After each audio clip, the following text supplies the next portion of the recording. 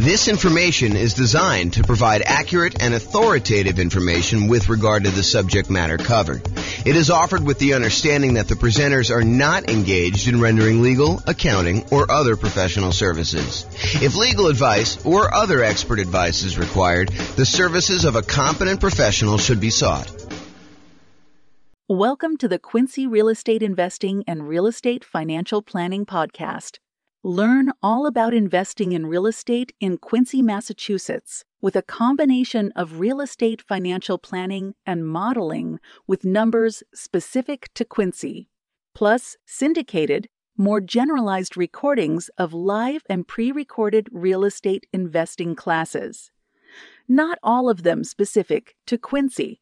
Be sure to stay tuned after the podcast for a message from our sponsors.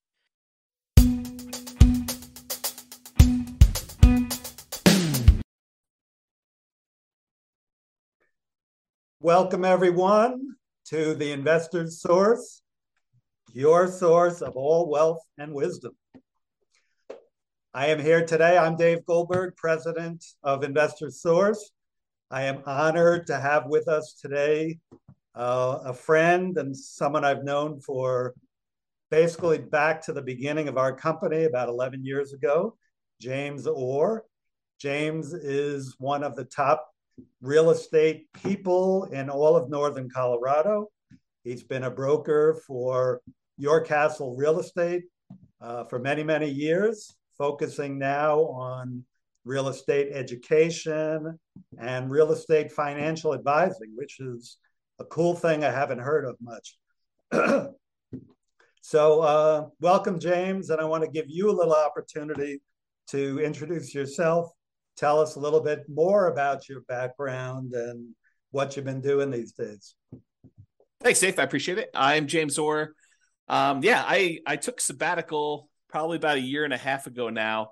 Did sort of like a test retirement from real estate brokerage, and it turned into more of a full-time retirement sort of thing. But in my spare time, I'm working on our software that does financial modeling of real estate investments for like mom and pop landlords, primarily. Like, how long will it take you to acquire the number of rentals you want, and how risky is the strategy you're considering versus another strategy. And so in my spare time, in my quasi-retirement, that's more of what I've been doing lately. So yeah, thanks for having me on. Oh, great to have you on. And I listened to one of your most recent seminars, podcasts, and just a wealth of information about different ways to invest in real estate, especially with changing market conditions. And I've always been impressed by your mastery of some of the creative ways to purchase real estate, and your real strength and analysis of deals and of portfolios. Really good stuff to have when you're an investor, to really know what you're doing and know all the numbers. So James, again, welcome. I think what's on the mind of most investors these days is the tumultuous market conditions that we're experiencing now and the changes, particularly in interest rates. We got inflation, we got a stock market that is plunging, if you will. Just never know what it's going to do. And investors are really not used to that for the past 14 years or so. We've had kind of tailwinds behind us. Conditions have been great. That's made our lending much easier, but now things have changed. So just want to see from your perspective as just someone in the know about how some of these things affect market conditions, what do you think is this going to mean for the real estate market? What's it meaning right now? And what do you see coming at us in the next year or two? Wow, where do I begin with that? How can I even start to do that? So the first thing I'll start with, I was thinking about this a little bit when you asked me to kind of be on and do the call. And so I went back and I did some research, and it turns out it was a good idea to do this research. So I went back and I looked through the 30-year mortgage interest rates going all the way back to 1970. And I wanted to find out, how crazy is it that we're seeing, at the time of this recording, probably around 7% interest rates, give or take a little bit if you're doing owner, occupier, investor. And I wanted to know, is this like really extreme, or is this like a still relatively low sort of interest rate? And so I went back and I looked, and what I did is I did a percentage of the time every month that was above this 7% threshold. And Dave, I just guess how much percentage wise over the last 50 years, I think it's 52 years or so now, how many over the last 52 years, what percentage of the time were we above 7% as an interest rate? Do you have a guess? I've kind of listened to what you've been speaking about and doing some of my own research. I'm gonna guess 73% of the time, James. No, it's not quite that high. It's 58% of the time. Wow. Which is still, I think, a lot higher than most folks would imagine. They think, oh my gosh, we've been seeing 2%, 3%, 4%, 5% for the last, as you said, 14 years or so. I don't know if it's been quite that long. I think when I looked at my numbers, I guess it is 14 years. 2004, I think, is the last time approximately when we were at 7%. Of course, I'm doing this without charts in front of me. I should have had those up. But if you think about that, the last time we were at 7% was like 2004 or so. So these interest rates have been really, really low. It's been abnormally low. And so we've been having this, I don't know, almost like opposite of a perfect storm, a perfectly beautiful day, where property prices have been going up, rents have been going up, interest rates have been going down. So even though property prices were going up, interest rates were going down, which meant for a while, properties were still on sale, even though the prices were higher than they were before. If you kind of think about what your monthly payment would be when you're buying the property, it's actually less than if you had bought the property the year before, right, which is crazy to think about. Right. And that's not normal, right? So I think now we're getting back to a more normal type of market, which I know people don't want to hear because they're like, oh, but when I was doing all my planning, I was thinking, oh, I'm going to buy a property this year and I'll save up enough so I'll be able to buy a property a year or 2 or 3 from now, and I'll be able to get this same 3 or 4% interest rate. And so when I do my out in the hot tub math of will I be able to retire by buying these rental properties here, I've been using 4% or 5% or wherever the number has been, and that turns out to not have been a good assumption. And I think right now we're seeing a market where demand is still really strong. The number of properties for sale is down, so we're seeing like a lowering of inventory. But there's enough demand in the market where we're still having buyers. It's not like it's gone away. And I think maybe the Fed will continue to raise rates in order to get this inflation out of control, under control. But it hasn't stopped everything completely. It's definitely slowed it down. It's not like it was. But the last, at least from the pandemic, and even before then, that is not normal. Like if you're trying to look at year-over-year numbers, a year-over-year comparison of, how much inventory we had compared to a year ago a year ago from now, or what interest rates were or anything like that, you should just throw all that away, because you're looking at all-time extremes on many fronts. All-time extremes for days on market, all-time extremes for low interest rates. And so you can't compare now to then and say, oh my gosh, the world is coming to an end because days on market is increased by 30%. Well, it increased by 30% from 25 days, which 25 days is crazy. I mean, a more normal market is 3 months to 6 months for a property to sell. So 90 days to 180 days. Right. So to think that, going from 25 days, now it's increased to, I'm looking at a chart. I happen to have this one up because it's just down there. I'm looking at this. We're probably at around 60 days or so for that. So even if it's doubled, that's still lower than normal. It's lower than what a typical market would say. So what was the question again, Dave? I'm off on these tangents here, but I want to make sure I answer your question directly. No, that's a good, that's kind of a good recap of a historical perspective that a lot of us are just not looking at. We're so used to, in these last few years, as you say, very unusual low interest rates, that when these rates have gone up, we think it's the end of the world, but it's actually approaching more normalcy. Yes. So the question was, with that, what is happening in the market right now? Is that causing, is it the end of the world? Is the market plunging?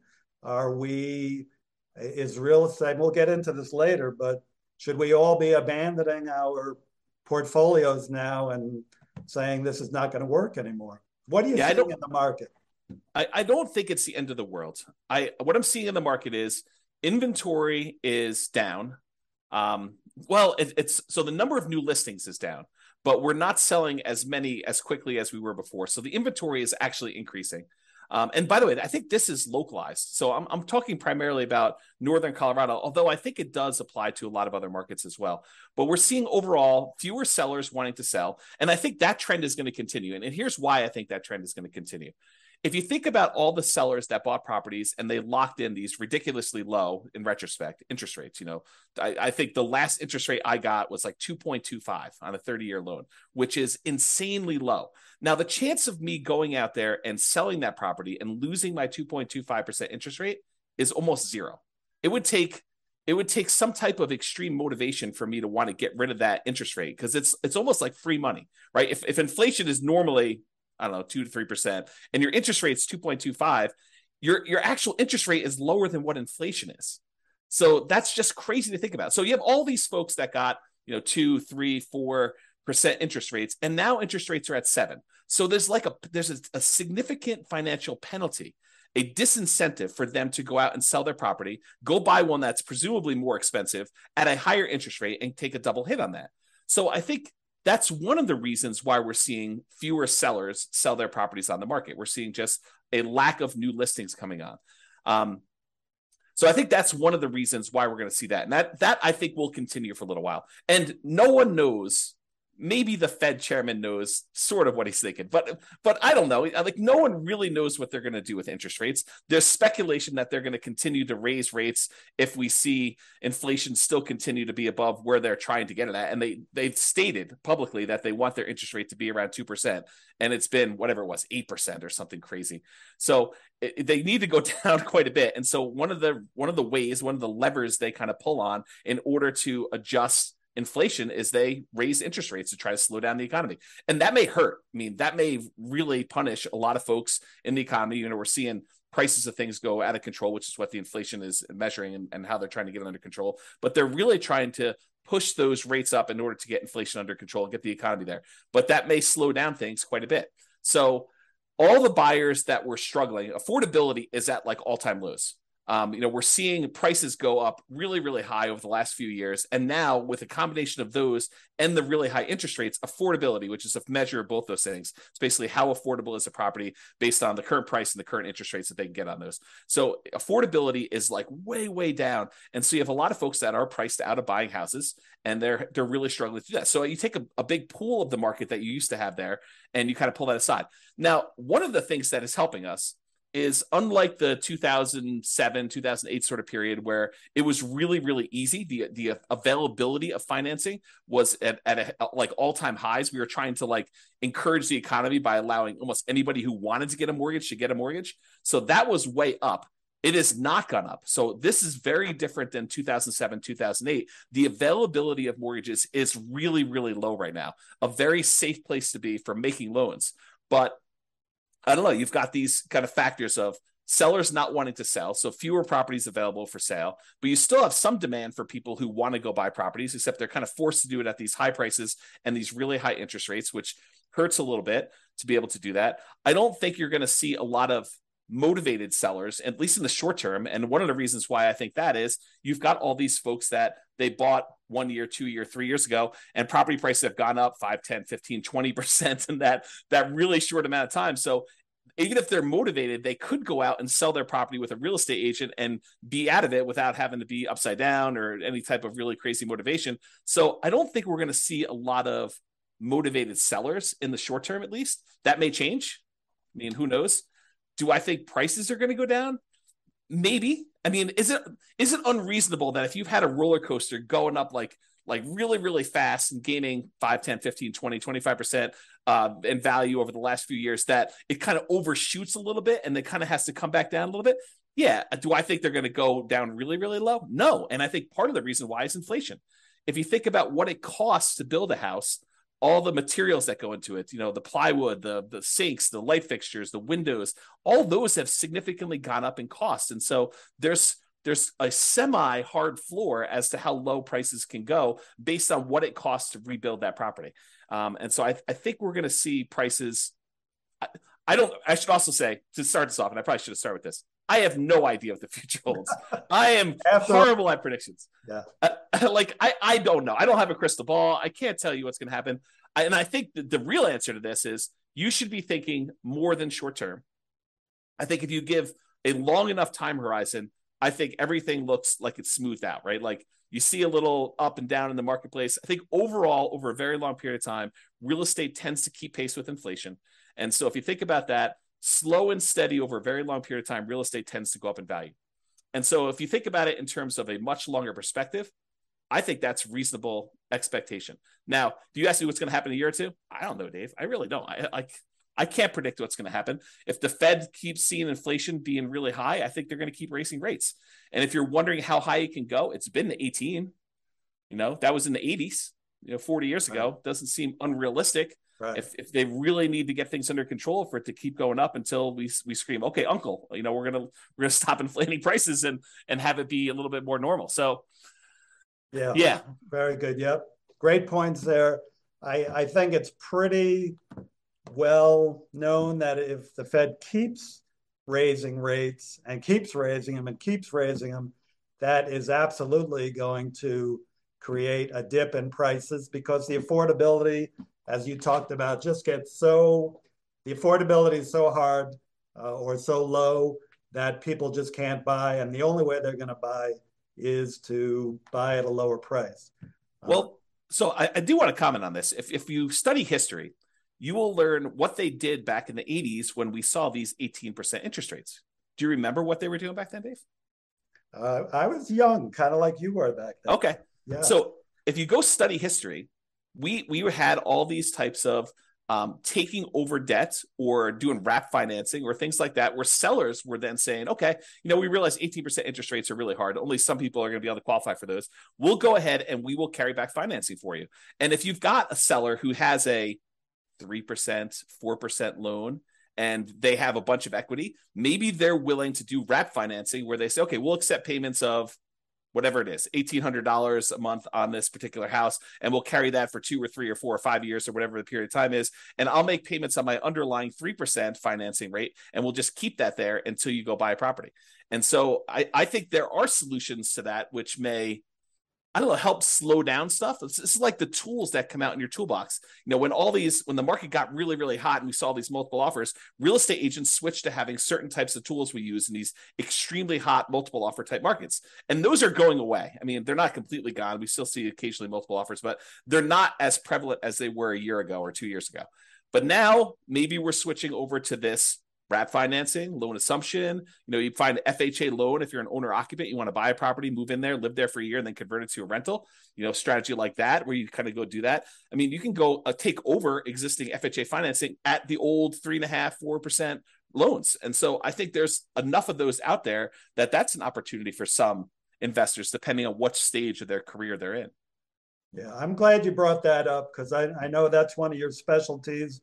As I mentioned, the creative financing. I think in the last number of years, the market has been so hot that sellers have had the hammer, and buyers with some of the creative ideas you're talking about, assuming mortgages, wrap financing, lease options. I don't know if you mentioned that yet, but I know you would. They just haven't been as much in demand because, again, sellers have had the hammer, and those are really more buyer tools. But now with rising interest rates and the other market forces, we're coming to more of a balanced market between buyers and sellers, where some of these tools used by buyers can come into play. So it's great to hear about those. That kind of leads to the question of, so let's make the assumption rates are going to continue to rise. Yeah. Does that mean do you think the real estate market is going to die then, or is there still opportunity for investors out there, starting with some of those tools that you mentioned, and maybe you can get a little deeper into some of those too? Yeah, I do think there's less opportunity. I don't think the real estate market is dead. Historically, before the last really hot market, whatever that's been, depending on how you measure it. But historically, real estate investors have added liquidity to the marketplace.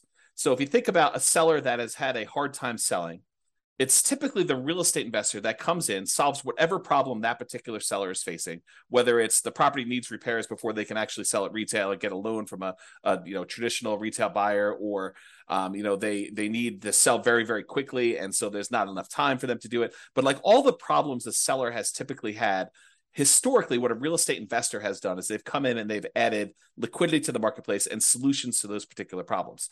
So we've had a period of time where almost any property that a seller wanted to sell, whether it needed work or they needed to sell quickly, they could put it on the market and have 10 offers within, 30 days, and so there's been less of a need for a real estate investor to come in when sellers had other solutions. And I think we're heading back to a period where some sellers, not all, but a increasing percentage of sellers, and it's a relatively small percentage, but an increasing small percentage of sellers are going to need those solutions again.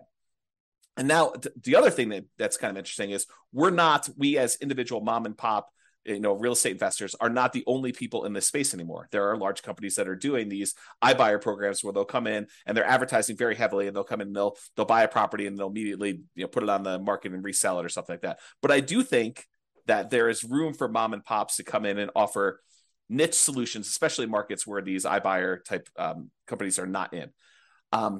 So I think, yes, in the more traditional sense, all these creative solutions and trying to buy properties at a deep discount where they need to come in and do work and they have enough room in there to hold the property for 3 or 6 months or whatever it is in order to get the property sold, and opportunities to use money like yours in order to be able to go buy and fix and flip properties. I think those solutions are still available, and all the creative ones are available as well. And then I think the like meat of the market, because I think just looking at the numbers, there are more mom and pop landlords, people that are buying properties for long-term rental, than there are people doing fix and flips. I think the numbers are skewed more toward buy and hold. And you could correct me if I'm wrong on that, but that's my gut feeling in the marketplace, is just number of transactions that happen based on one or another.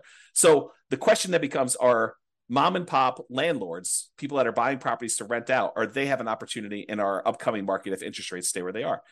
And I think yes, but there's a whole bunch of caveats to that. Number one is you have to look at the investment more than just cash flow. There's a school of thought. There's a large group of people out there that believe that cash flow is everything, and that you don't buy a property unless it has cash flow. And that's the only reason you buy a rental property. And you can make almost any property cash flow if you put enough down. So like if you came in here and you put 20% down in our marketplace and you tried to buy a rental property with our current prices and our current interest rates and our current rents, most of those properties with 20% down are going to be negative cash flow. They're going to be negative cash flow even if you take into account the tax benefits of depreciation. So when you look at those two, they're going to be negative. But if you increase the amount you have down, if you go from 20% to 25% to 30%, 35%, eventually, even if you get to full 100% down, you buy the property all cash, you then get cap rate. Cap rate is the net operating income divided by the purchase price, which is the amount of cash on cash return you're getting on a property that's free and clear. And so if you think about that, the more you put down, the closer you get to cap rate. Right. So your cash on cash, you put 20% down, maybe negative, and maybe, negative 10% cash on cash. You put 25% down and maybe negative 5% cash on cash. You put 30% down and maybe 0% cash on cash. You're break even. Put more than that down. Now it's sort of like, whatever it is, 2% cash on cash. Eventually, if you put 100% down, it gets to what cap rate is. And cap rate on a property might be, 4, 5, 6, 7, 8, 9%, depending on what market and what type of property you buy, right. Somewhere in that ballpark. So I think you need to look at the overall return you're seeing on that investment. And that would include a speculative guess as to how much appreciation you might get. I think you need to look at that and say, my best guess is over the long term, I'll see about 3% a year on a property, just kind of guessing there. You have to look at what amount you're paying down on the loan if you got financing, so your debt pay down portion of it, that tax benefit of depreciation, and the cash flow you're seeing on the property. And if you add all four of those together, and technically you're supposed to include the return you're getting on the reserves you set aside for owning a rental property, I should slap myself for not saying that, but really it's those five. It's the 4 from real estate and then the reserve money you got there. But if you add up all those and to say, okay, I'm getting, let's say it's 0% cash on cash, maybe 3% from my depreciation amount, maybe 3% times 5 because it's leverage on the appreciation, so that's 15, and then maybe your debt pay down. I know if you put 20% down on a property, the return you get on that 20% down payments over the course of the life of the loan is about 5.51% per year. If you put 5% down, you do like a nomad property, it's 10.51%, but that's a different discussion. But if you look at all those together, you're probably looking at, around 20% overall return, even though your cash flow might be negative. Well, if you think about that, Dave, how bad is a 20% return on investment? James, that's still a good return in anybody's book. Yeah. And so I think that's the thing you need to look at. You just say, okay, look, cash flow is ugly. And I definitely need to set aside the money for that negative cash flow. If I'm going to buy a property and it's going to be negative, you have to say, okay, I need this amount for down payment. And let me go ahead and set aside a year or 2 or 3 of negative cash flow up front just to be prudent about this and kind of hold that. But then I think over time, rents tend to kind of creep up with inflation a little bit. And so eventually your negative cash flow will go down. And maybe a year, 2, 3, 4, 5 years from now, you'll have break-even cash flow or positive cash flow, and then the investment characteristics look different. But even during that time when you have negative cash flow, the overall return is probably pushing 20%. And you have to run the numbers to find out what this means. But then you got to decide, okay, I've got this 20% down, 20% return type of investment I can make if I buy these rental properties. What else is out there that I could invest in? Well, I could do stocks, I could do crypto, I could invest in your fund, I could do all these different things in order to get a return on my money. Of those, and the risk measure of those, because each one has its own different risk characteristics. Investing in stocks is very different. Investing in bonds versus savings versus CDs versus your fund versus real estate. All of those have different just risk characteristics. And so you say, for the amount of risk I'm willing to take and the return I'm willing to get, which one of these makes sense? And I think for a lot of folks, real estate still makes really good sense to do over the long term. If you tell me I'm buying it and I'm getting out in 6 months, I don't know. I mean, unless you're going in there and adding value by doing some type of fix and flip, or you're adding some type of value to the property. If you're just doing it to speculate in the market, probably not, especially since the cost to get, especially out of the investment, tend to be pretty significant in real estate compared to other investments. But I think you look at that and you think, where else can I get this return? And is that a worthwhile risk to return kind of trade-off for me to make? And I think for a lot of folks, it is acceptable. Awesome. Of course, my fund is number one, but real estate is a close second. Actually, I've invested in both and done very well in both. Just want, I think just to kind of summarize what you said, and you gave us some great information there. It's just, it might be a tough time now to buying is a little bit, you're going to pay a little bit more, your cash flow may not be even positive in properties you're going to pick up. But historically, and as you said, historically, we're really not that much higher now with rates than we have been in the past. The greatest builder of wealth has always been real estate and should continue to be. You still got to buy very intelligently and hold for the long term, but real estate can still be a great investment over time. Dave, I want to add one more thing to this discussion if we can. So I did a podcast episode. It's probably like 2 weeks ago now. And one of the questions that came up was, with interest rates at 7% and having this negative cash flow with a reasonable 20% or so down payment, is it better for me to go ahead and save up money to buy properties free and clear, where I get rid of the kind of like the interest rate component of this, where I have negative cash flow, or it's ugly to have this negative cash flow on a property?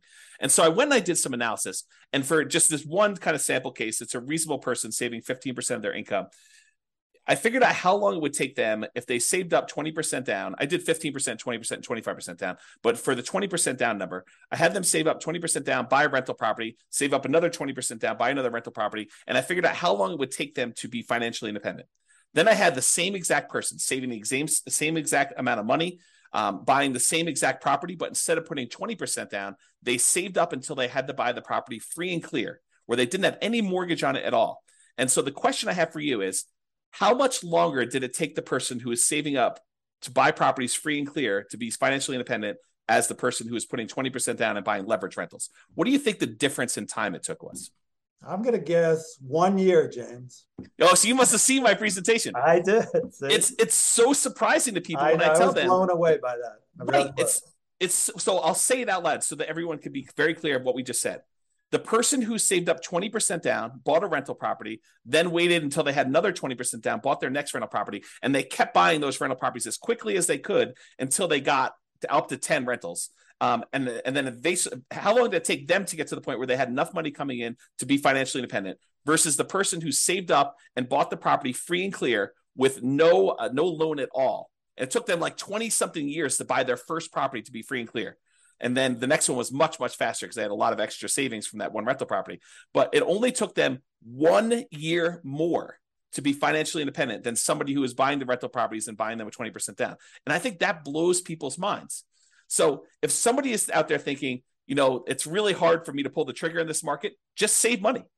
Invest in something else, invest in your fund or invest in stocks or whatever makes sense for you in the meantime, while you're waiting to save up your money. And then when you're ready to buy a rental, whether that's buying a property that's free and clear or buying a property with 50% down where now it does cash flow, or 30% down, or whatever the numbers make sense. But don't stress out. It's not that much longer for you to be financially independent if you take your time and you save up and you buy these properties free and clear. And the risk dynamics of a free and clear portfolio, very different than the risk dynamics of someone putting 5% down or 20% down or 25% down and buying rental properties. So a lot of good points there for people think highly leveraging is the way to go. And I'm not going to poo-poo that because I did that, but I've also done the strategy of buying and paying down properties and having them free and clear. And that for me and other investors I know has worked really well, getting properties paid off. Yeah. So looking to wrap up now, I think, again, what's on the mind of a lot of investors, James, is like, how is what's happening now different than what happened in 2007, 2008? How would you describe what's different? I mean, you started explaining that already, that, conditions are different now, but maybe you can wrap up with that. Do you think we're heading into another 2008 or are things different now that we're not going to see a crash and maybe more of just a leveling out of the market? Yeah, so I can't predict whether or not we're going to see a crash or a leveling out. I really don't know. And I would have thought if you had asked me like right when the pandemic was hitting, what was going to happen in the real estate market, I would not have predicted it's going to go up for this 30% in 3 years or something like that. I would not have thought that at all. And so my prediction skills are very lacking. I will tell you, looking at the numbers, the real estate market is very different than it was in 2007, 2008. So the number one thing I could think of off the top of my head is the availability of credit to people with questionable credit scores is very different. Like we were giving loans to almost anybody who wanted a loan at that point. And we were giving a lot of them, nothing down or, 3%, 5% down loans to people that probably shouldn't have been getting loans at all. And then on the back end of this, we were basically packaging those up, calling them A+ type of loan products and selling them, securitizing them on the market, which was another issue altogether because then we had all those fail and it kind of compounded. Derivatives and things like that. Yeah. And so I think that's very different than we saw before. I don't remember seeing us have this massive of a run up leading into 2007, 2008. And we have here. So a lot of the folks that bought a property, even 2 or 3 years ago, they've got a huge cushion of equity. In fact, if you look at how much equity we have now in our properties as a whole, like this, the whole country, I think we're at all-time highs. I think the amount of equity we have sitting in our properties right now is at all-time highs, which was not how we were in 2007, 2008. And so the question then becomes, well, how does, having our credit criteria, the availability of credit to people be really, really low and have really good underwriting standards for those that are trying to get loans. So that's a much safer position than we were, that many years ago. And the fact that a lot of people that were motivated to sell before that, if they needed to sell, they probably could still sell and actually break even or come out of it with a little bit of profit in it, that they'd still have this or be able to borrow against it if they need to kind of hold on to some stuff. Having that be different, what impact does that have moving forward, even if rates get much higher than they were in this kind of like pre-2007, 2008 period? And I think that that's going to make a big difference. I don't know if it's going to save us from whatever might happen. I mean, because I'm sure we could screw it up if we wanted to, right? There are things the Fed could do. There are things that we could do as a group to kind of make this go ugly. But I think overall, it's very different than it was in 2007, 2008. And my best guess is that even if we do see a softening or slowing down of appreciation rates or giving a little bit back, I don't think we're going to see a massive kind of decline in the market like we did then. But who knows? I really don't. Thank you. Yeah, just to add to that, from a lender point of view, as you said, the availability of credit is not as great. The underwriting standards, there are no doc loans. Maybe some are doing those, but those are not really part of the picture anymore. You've still got a housing shortage right now that really began back in 08 when people stopped building, and they've never really caught up. And you have, like in areas like Colorado, still high desirability, which is going to keep people coming and propping up those prices. And, as you said, people who have low interest rate mortgages and they're looking to sell, they're not going to drop their price too much and go into a higher rate mortgage for what they're going to potentially buy if they've got this 2 or 3% mortgage on a house that they're in right now. They'll probably drop a little bit, but be reluctant just to dump something and then get into a much higher interest rate mortgage. So great points, James. Hey, thank you so much for enlightening us.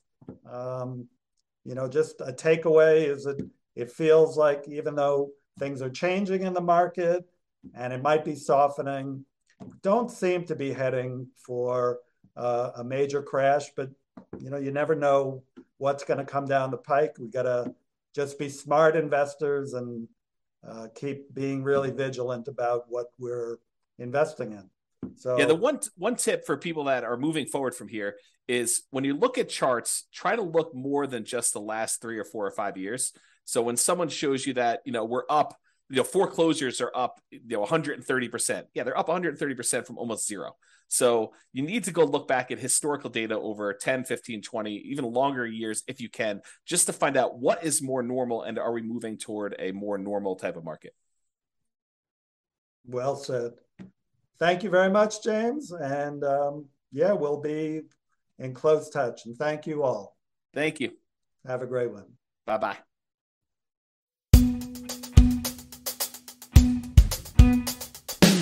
With home prices up, mortgage interest rates up, and rents up, but not quite enough to counteract the higher prices and interest rates, cash flow on rental properties in Quincy is harder than ever.